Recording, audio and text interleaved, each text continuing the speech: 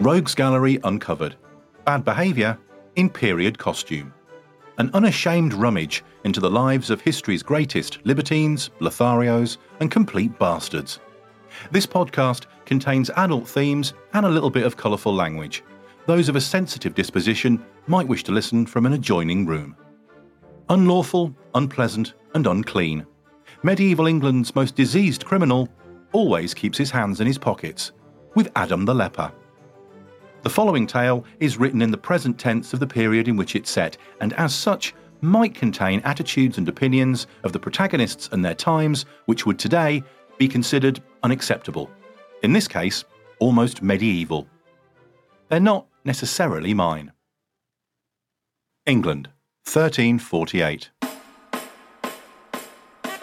So you say you were robbed by Adam the Leper. Can you describe him to me? About average height, one of his men called him Adam.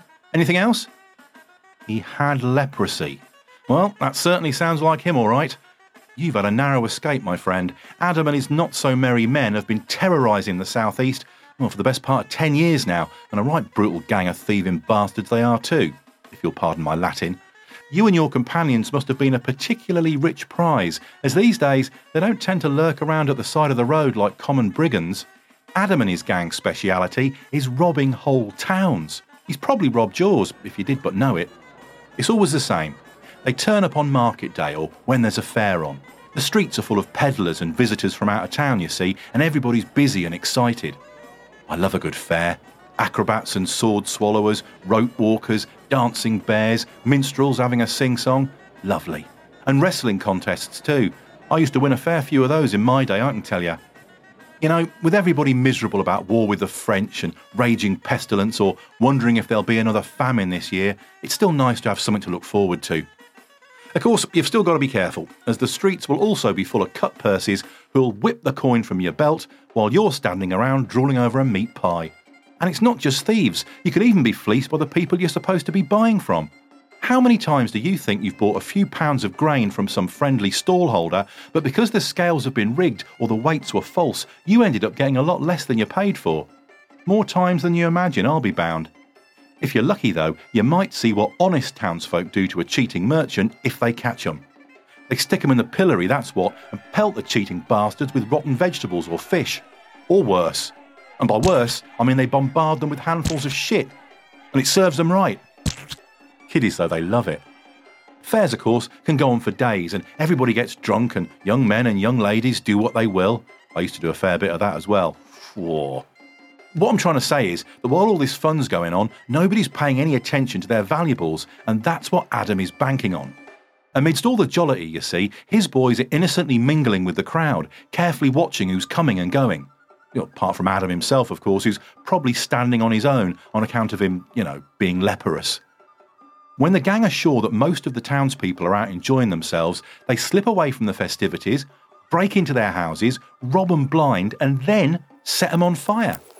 In all the hue and cry, they fade away into the smoke, and the townspeople don't know what's been filched or what's been consumed by the flames.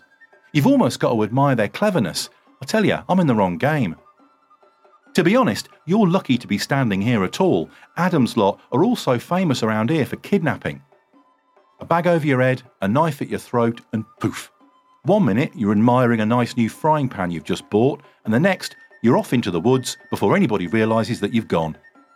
Before they've even had a chance to miss you, your family gets a message that unless they stump up a big bag of gold or silver by way of ransom, they'll find your body hanging in pieces from a tree. And even if they do pay, the chances are that Adam would have cut you up a bit before letting you go, just for sport. You'd think, being a leper, you'd have more important things to think about than wanton cruelty. I suppose, since the Great Pestilence, people aren't so kindly disposed towards the contagiously ill. I mean, they used to give them alms and build hospitals to house them in. Now they just run a mile. Nobody's safe these days, not even officials going about the king's business. Adam's particularly fond of robbing them, just to show how little he respects the law. The Prince of Wales once sent some of his servants off to the market to buy some food. And they came back from an unexpected meeting with Adam, beaten to a pulp with not a penny on them. He'd even pinched their horse and cart. He's got some cods, though. It's a brave man who robs from the king. Have you ever heard of Richard Puddlecut? He was a cheese merchant who tunnelled into the crypt of Westminster Abbey back in '03 and made off with £100,000 worth of gold and silver. Now, you'd think that'd be enough for any man, but oh no, the silly bastard, pardon my Flemish, spent the next 2 days getting royally pissed before tunnelling back in with some of his mates to steal another load. It was only when clerical valuables started turning up in pawn shops and brothels and fishermen's nets that the Abbey monks finally realised that they'd been robbed.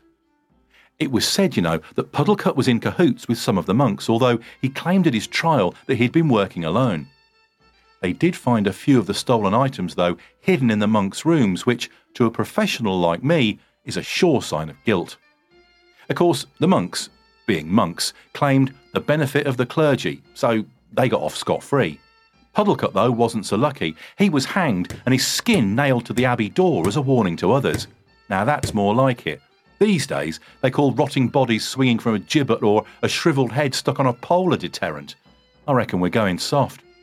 Sorry, I got distracted there for a minute. We were talking about Adam the Leper. Did you hear how last year he pretty much robbed the entire town of Bristol? That's right, he and his men seized the whole port, ships and all. Then he set himself up as king of the town and gave his men licence to rob, rape, burn and defile anything they fancied. Some of the ships had just sailed in from Spain, and the lads on deck hardly had time to furl their sails before they were boarded by a bunch of drunk savages and had their holds stripped bare. Among the vessels he plundered was some conducting King Edward's personal business, and he's a fellow with a hell of a temper. You remember what he did to the French at Crécy. Somehow, though, Adam managed to avoid royal retribution. Perhaps His Majesty was too busy with all that war and pestilence we were talking about to pay much attention. The final straw, though, came later, when Adam committed the unforgivable sin of robbing the king's wife. Philippa of Hainault, that's her name, owned a lot of expensive jewellery, some of which she'd given to a merchant in London for safekeeping. Now, that was a wise precaution. You don't want to go roaming the country with a chest full of valuables on the back of your carriage, attracting footpads like a corpse attracts crows. Trouble was, Adam found out about the jewels and where they were being kept. His men laid siege to the poor merchant's house one night and demanded that he hand them over. The merchant was a braver, or more stupid man than I. Armed only with a cudgel, he stood resolutely in his doorway and cracked their heads as they tried to get in, all the while damning their impudence. Adam was impressed with the man's courage, but that didn't stop him from setting his house on fire. His gang refused to allow anybody to escape until the merchant had thrown down the jewels. Well, what would you do? Let your family burn or cough up the sparklers? Exactly. The king's fury, though, was terrifying to behold. He sent forth Lord Berkeley and a troop of armed men with strict instructions to tear the countryside apart until they found and punished this scabrous outlaw. I often wonder, though, why Adam didn't take himself off to a church and claim the privilege of sanctuary. As I'm sure you're aware, if the law's after you, you can go to any holy place, and once inside, they can't touch you, for 40 days at least. Sometimes I hear that Westminster Abbey is so full of criminals on the run, there's hardly any room left in there for the people who are trying to pray. Talking of churches, that reminds me, old Martin the Hermit once told me this great story about the Folvilles. Have you heard of them? They were a family of outlaws led by John Folville and his 7 sons, who robbed and murdered anybody they felt like back in the 20s and 30s. It all started to go wrong from them about 8 years ago, when they kidnapped a royal judge called Sir Richard Willoughby. The law came down on them, and hard. So they ran to a village called T and claimed sanctuary at the local church. It turns out that Richard Folville, one of the brothers, had been the rector there for nearly 20 years. It's like I was saying, you can't always trust the clergy.